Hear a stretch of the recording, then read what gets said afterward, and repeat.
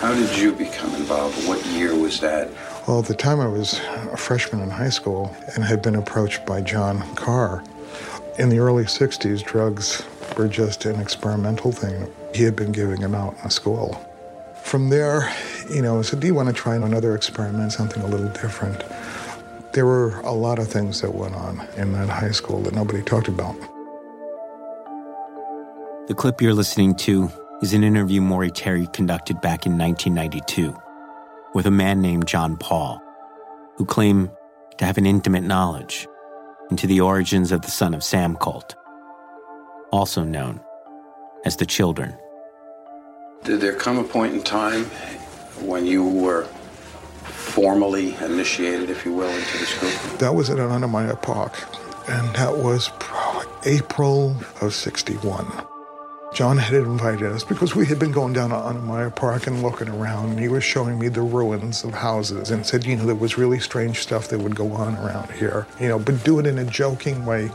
It was all in fun, we thought. The day that I was brought down there, what I remember basically is getting very disorientated, and I knew that it was drugs. I was already on speed. There were other people walking around, but you never knew what was going on. They were also in a state of disorientation, and it was almost getting dark. They started dealing with chanting. I thought it was Latin, but it was something that started out very slowly and increased in intensity over the period that this thing went on, and it went on for a couple of hours. I do remember being brought in front of this very cold marble platform and being forced face down. And there were other people aside of me, other kids, and we were so docile.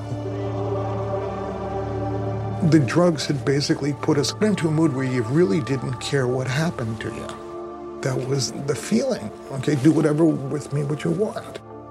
Whoever was holding us down had whispered to us basically, as best as I can remember, don't worry, you're not going to get hurt, but you're going to be painted or covered or whatever with this warm fluid, and they told us that it was blood. During the progression of this thing, turned around and we had heard dogs getting killed. And I mean, it's one of the most horrible things I'd ever heard. I'll never forget it. They held us down. I remember them taking off my jacket and my shirt and then having my pants pulled down. Okay. Were you assaulted sexually at that point? Yeah. The initiates, including the girls. And they wanted basically virgins, either men or boys or girls. After you left Annameyer Park, where were you taken? Where did you? I was in so much pain. You were taken to the car home? Yeah. And I stayed over there overnight. At John Carr's John's house on the upstairs. The thing is that we were told specifically by John, and I think it was his brother, never, ever talk anything about this, because if I did, people would start getting hurt. I'm Josh Zeman, and this is Searching for the Sons of Sam.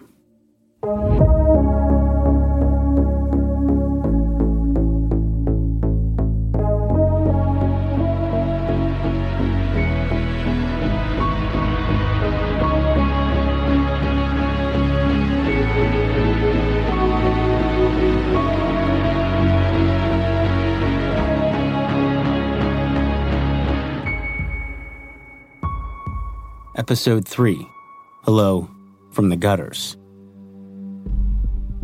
David Berkowitz arrived at the Kings County Hospital for mental tests by early afternoon, and thus ends what police believe was his reign of terror. So this, then, is the man police suspect of murdering 6 people, wounding 7 others, and terrorizing the nation's largest city. To his colleagues, he was quiet, a good worker, and a loner.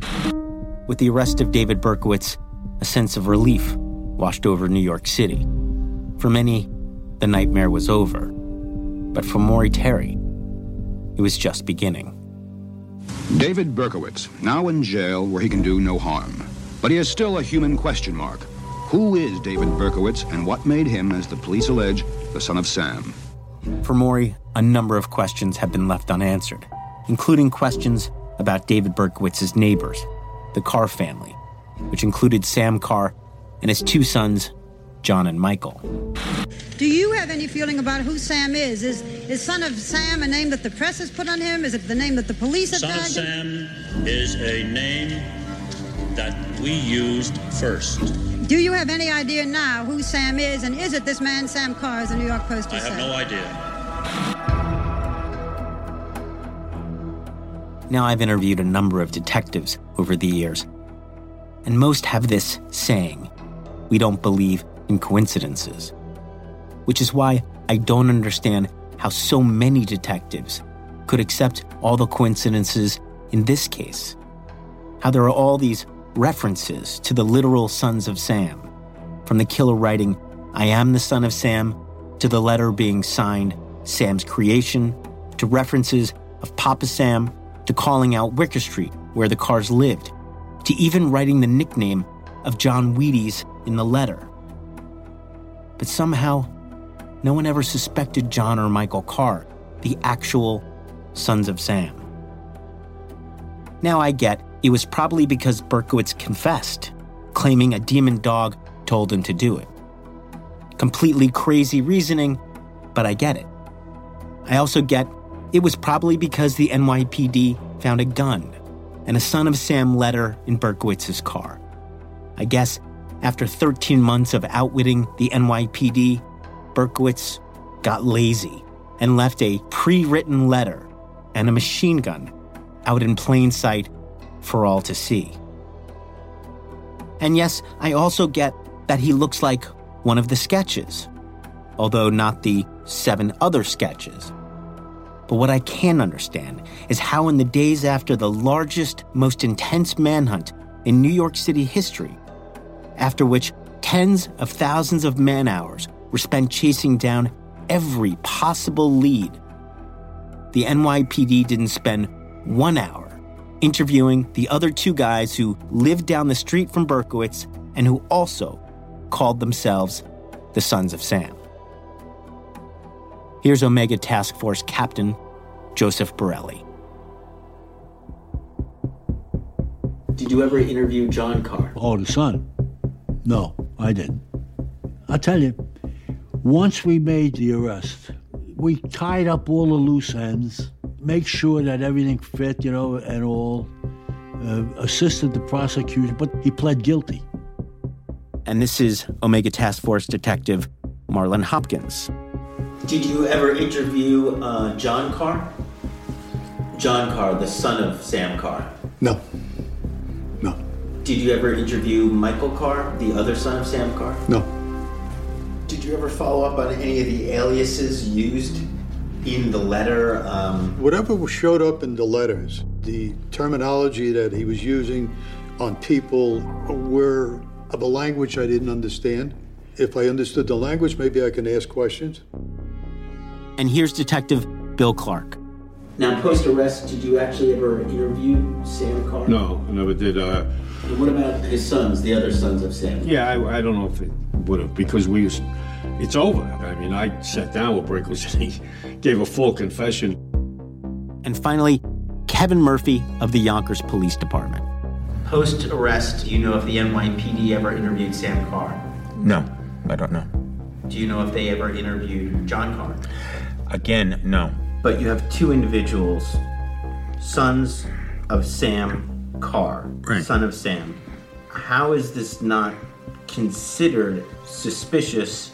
You'd have to ask New York City on that. Now, I know hindsight is 20/20, but this is crazy. And honestly, all the more crazy, considering what these same detectives said about the sketches. As far as the sketches are concerned, did he look like anything of those sketches? Any one of them? In my estimation, no. Or James Justice, who is the NYPD detective who called the Yonkers Police Department and spoke to Wheat Carr. Seeing Berkowitz's face, did he look like any of those sketches? As far as I'm concerned, no.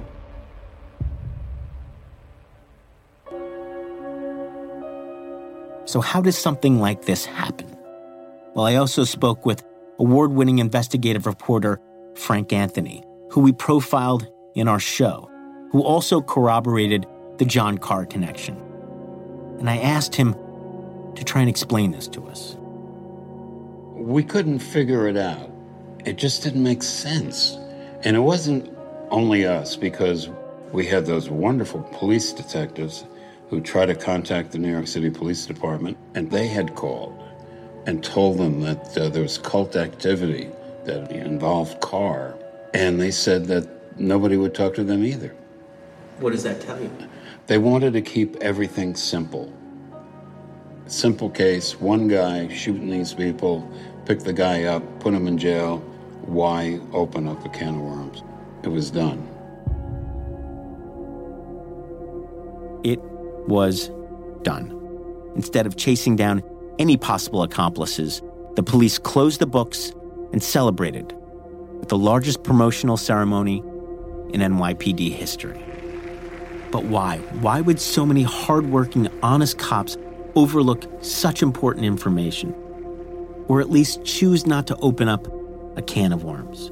Well, to answer that question, let's rewind to the summer of 1976.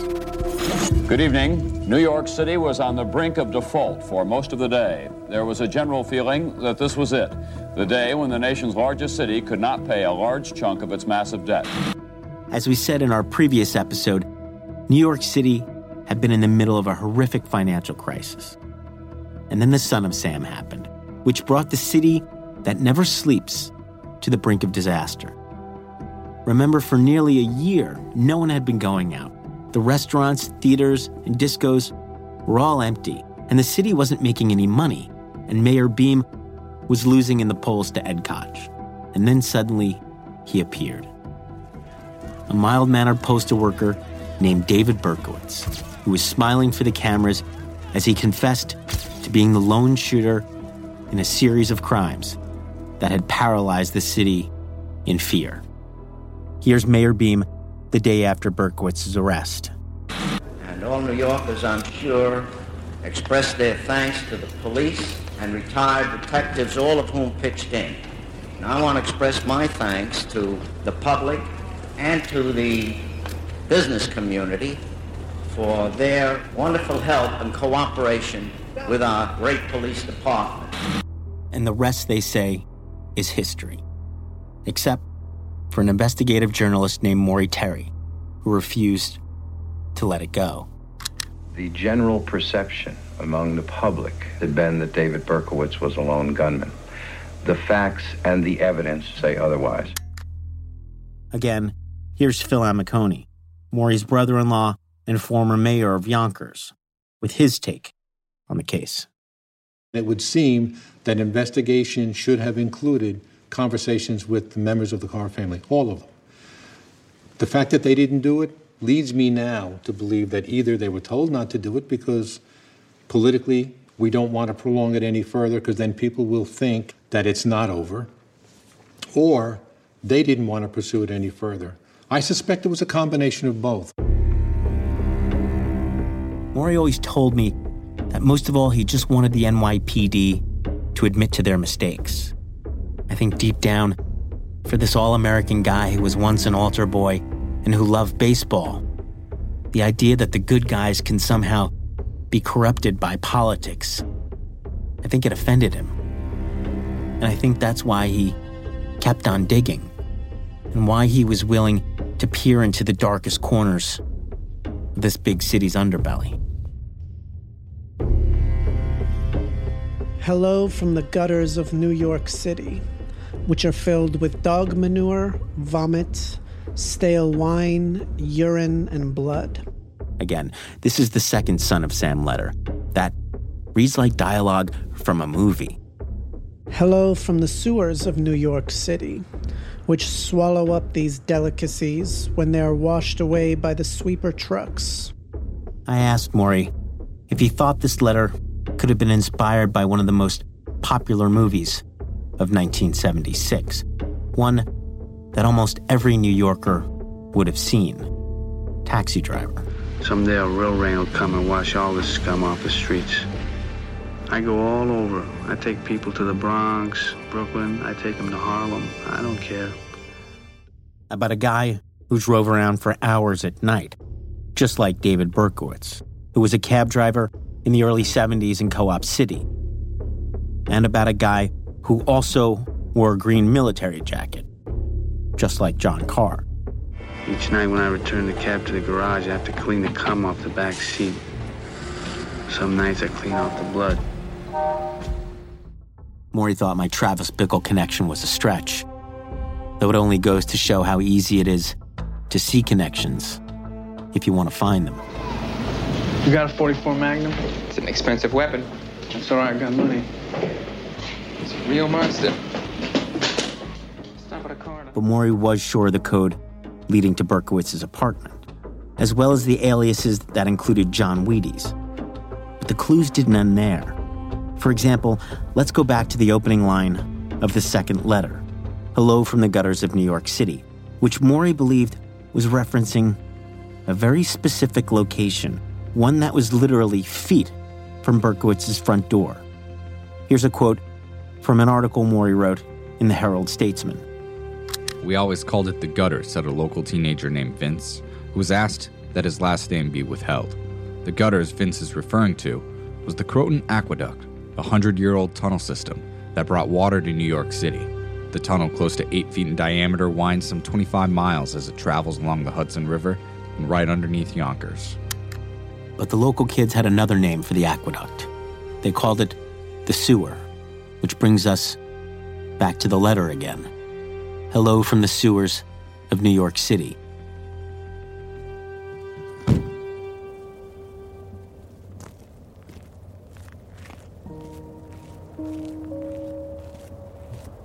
So right now, I'm standing on what's called Gutter's Path, a dirt trail that runs through the woods of Yonkers. And I'm told that 12 feet below me is the Croton Aqueduct, aka the gutters. Now, every few miles, you'll see evidence of the tunnel below, namely these large stone vents called weirs. And right now, I'm standing on the spot where the path crosses Wicker Street. Looking up to my right and counting the number of floors, I can see what was once Berkowitz's apartment bedroom window, apartment 11C. And looking to my left, less than 100 feet away, I can literally see inside the Carr's house, where Papa Sam and his sons John and Michael lived, including the attic that was mentioned in the letter. Papa Sam keeps me locked in the attic, too. I can't get out, but I look out the attic window and watch the world go by. Needless to say, standing here, thinking about Berkowitz peering right into the Carr's house, and the Carr's looking back into Berkowitz's bedroom, it all seems so perfectly creepy. Just like the thought of all of them slipping down into the tunnels right beneath our feet. That's where it said they had killed a number of German shepherds. And I also found it strange how this notion of tunnels keeps popping up in these stories of suburban horror, just like in our documentary Cropsey. I heard things about the tunnel network under Willowbrook State School. It was set up like a hub with spokes, and you could get, say, from the cafeteria out to every ward. Look, maybe this is what he's talking about. There's a tunnel. Goes all the way down here.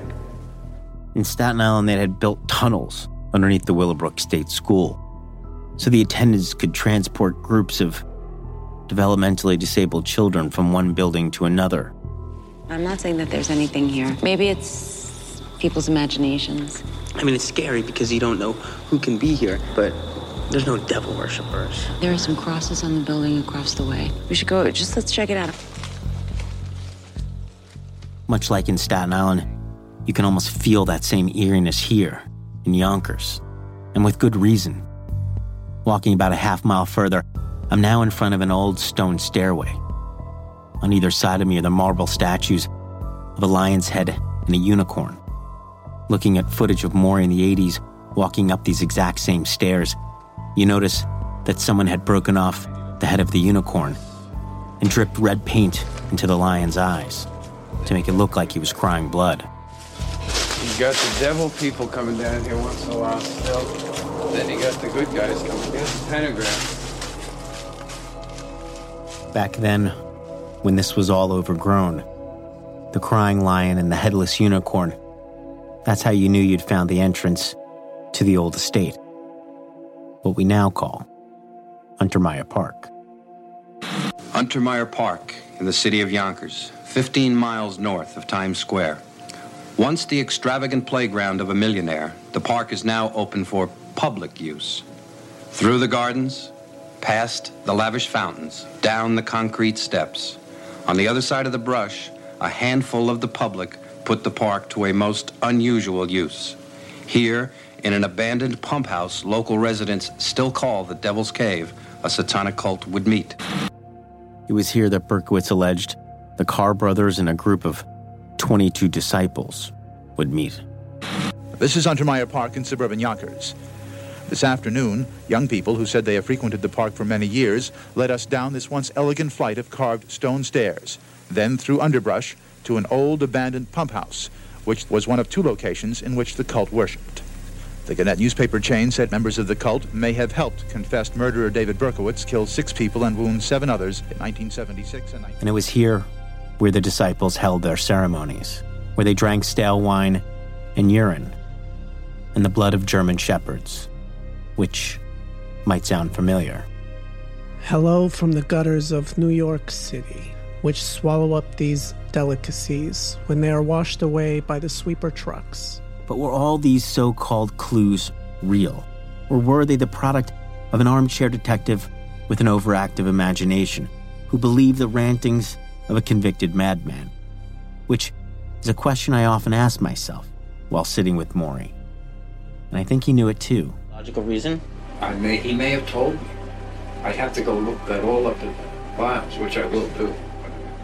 But I mean, to see how this stuff comes in? No, I know. But I mean, that's confirmed. During our lunches, Maury would often shuffle off to a bedroom office filled with banker's boxes to grab some file or press clipping, some piece of evidence to temper my skepticism. And I remember helping him pull out one box that held hundreds of letters between Berkowitz and himself. Now, you met David Berkowitz. What was your impression of him? I met David Berkowitz a number of times. I spoke to him this week, in fact. You did? Yes, I have. And my impression of him is that whatever dark woods he was in 20 years ago, he has come out of.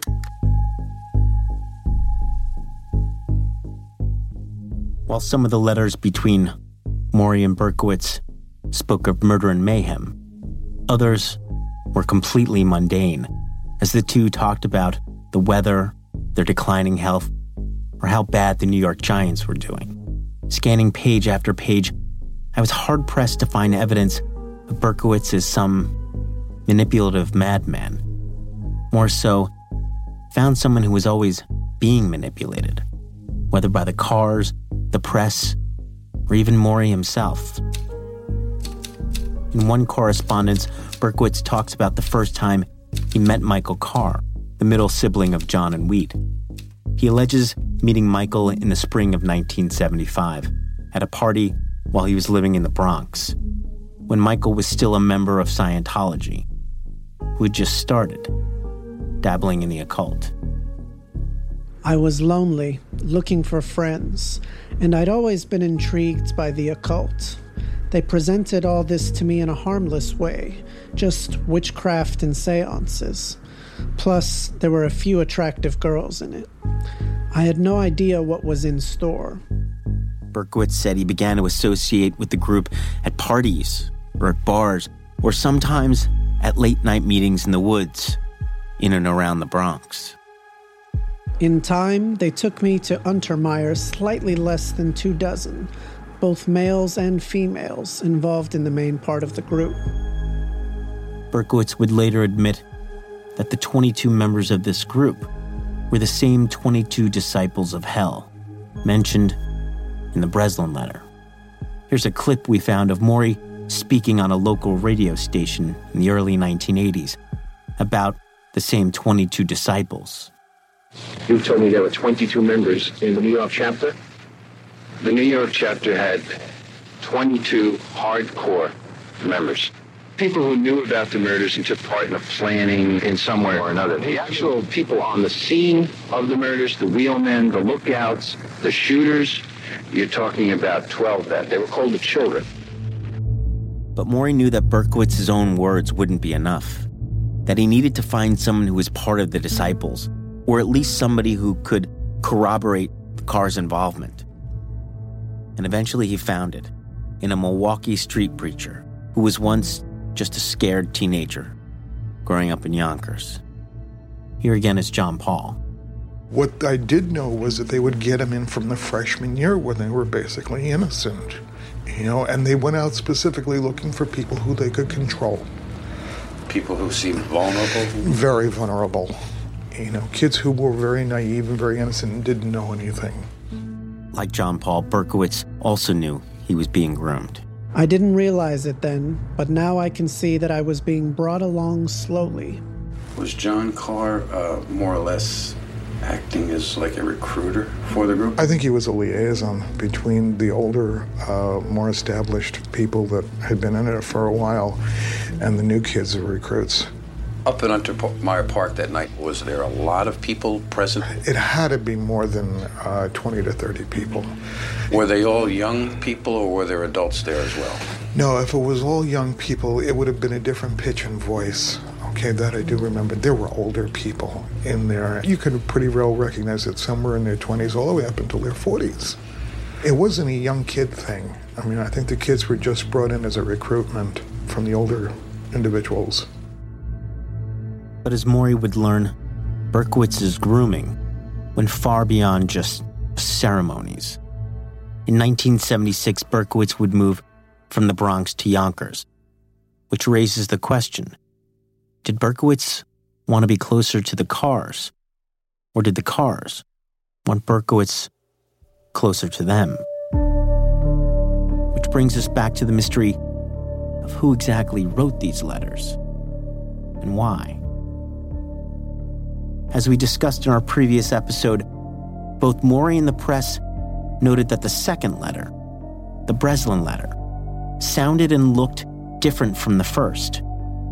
In fact, the second letter was so well drafted with its flawless comic book style lettering that the NYPD even consulted experts at Marvel and DC Comics, assuming that the letter writer was a professional illustrator.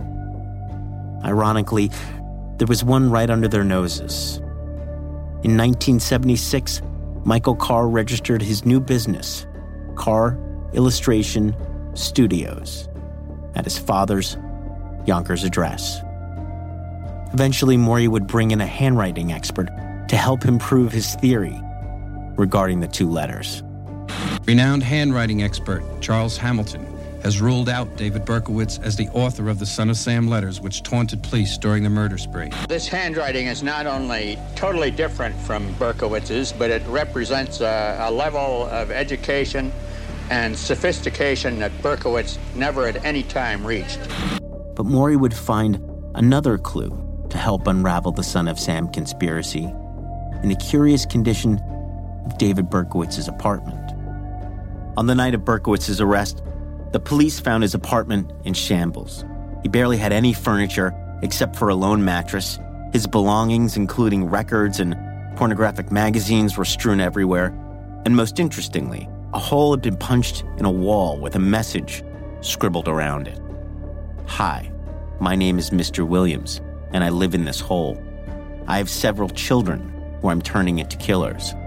Wait till they grow up. While these reports of a chaotic apartment only added to the lore of the tortured madman, Berkowitz would suggest it was all part of an elaborate ruse. In one letter, Berkowitz tells Maury how, with the police closing in, the apartment was staged for their arrival.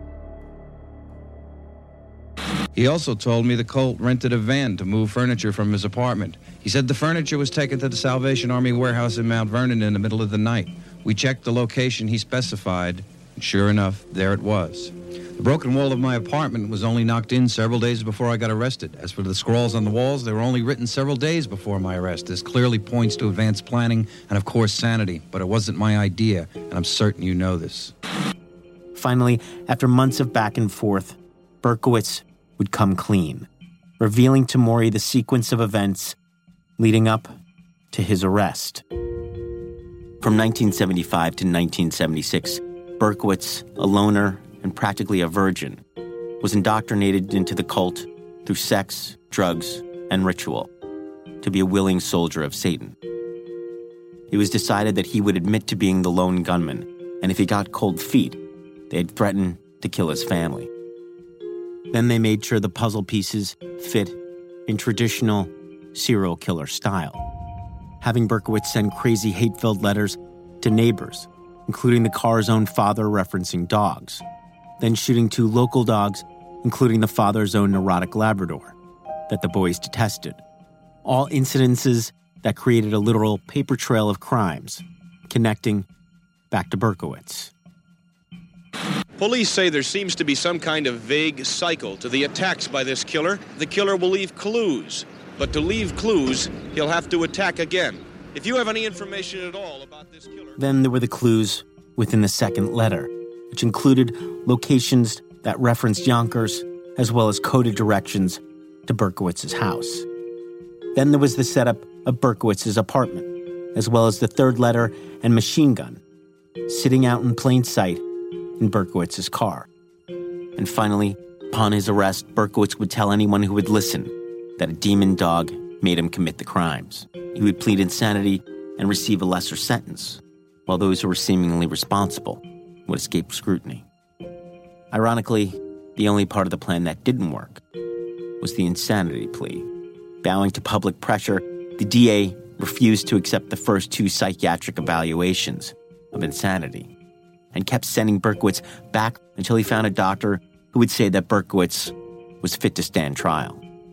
He then convinced Berkowitz to plead guilty, which his lawyers agreed to do on his behalf, resulting in an uncontested 400-year prison sentence. In 1978, Berkowitz wrote Maury the following. Look, Maury, please don't knock yourself out over all this, as it isn't worth it. What's done is done, and it cannot be undone. So if you just can't seem to go further, then I'll understand. Maury, the public will never ever truly believe you, no matter how well your evidence is presented, unless you could first convince the public that I was sane all along. But there's also evidence to suggest Berkowitz wasn't being totally subservient.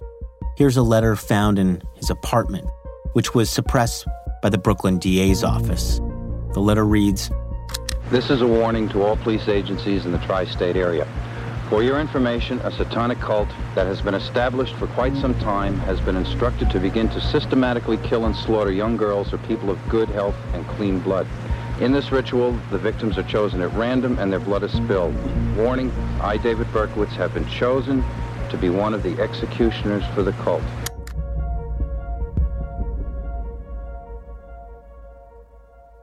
So was Berkowitz having second thoughts?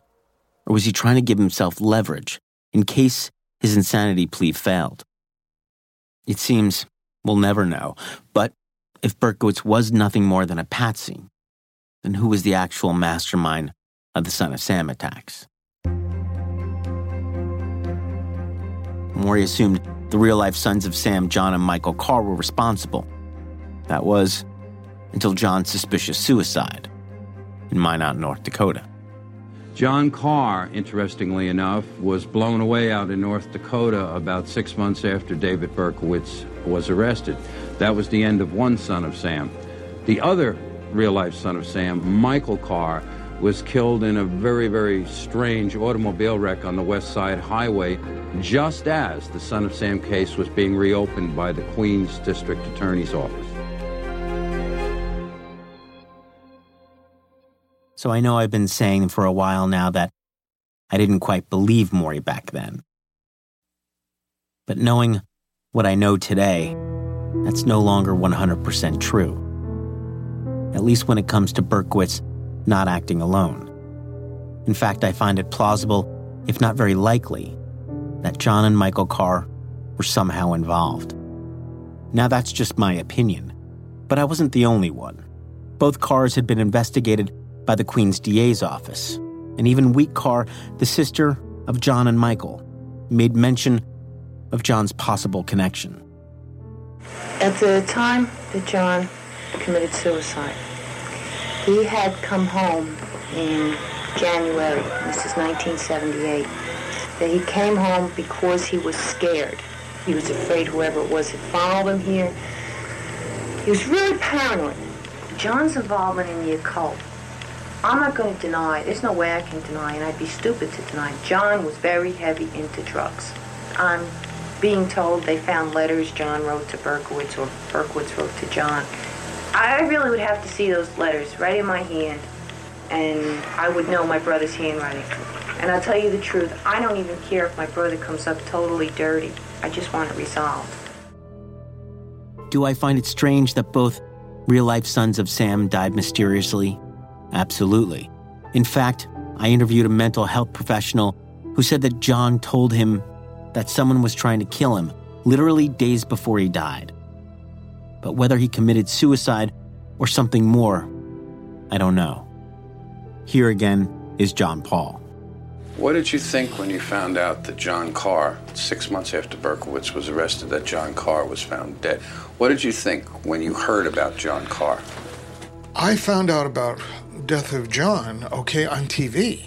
And I see that John, quote, I thought was a suicide, but it wasn't. It was murder, They shot him up because he definitely knew too much. His brother knew too much. But any person who has dealt with it one way or another has been shut up, either overdoses of drugs, either been blasted away, potentially suicides. But the thing was, the only way that you could get out of this thing, Maury, was either they killed you off, you killed yourself off with a suicide. That was the only way to get carried out in a pine box. While Maury and I differ as to what really happened to John Carr, whether he died by somebody else's hand or his own, in some ways, it doesn't matter. Because this is where the Son of Sam story takes an even darker turn.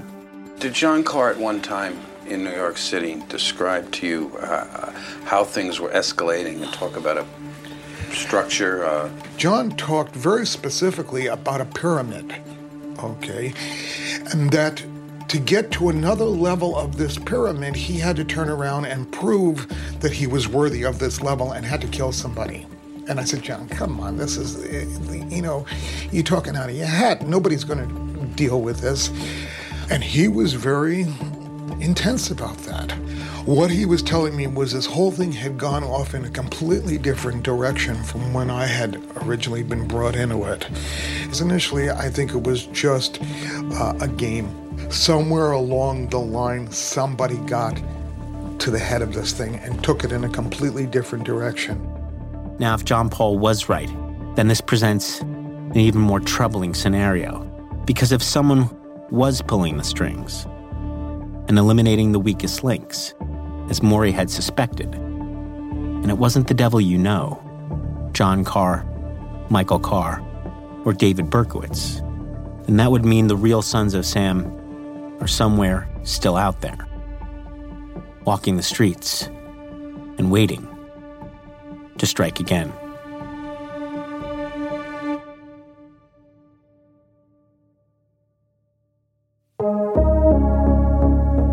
The 4-part Netflix docuseries, The Sons of Sam: A Descent into Darkness, is streaming now on Netflix. Go watch and join us here on Wednesdays and Fridays for new episodes as we go deeper down the rabbit hole. This podcast is a production of Netflix and Tenderfoot TV in association with Gigantic Studios. Thanks for listening.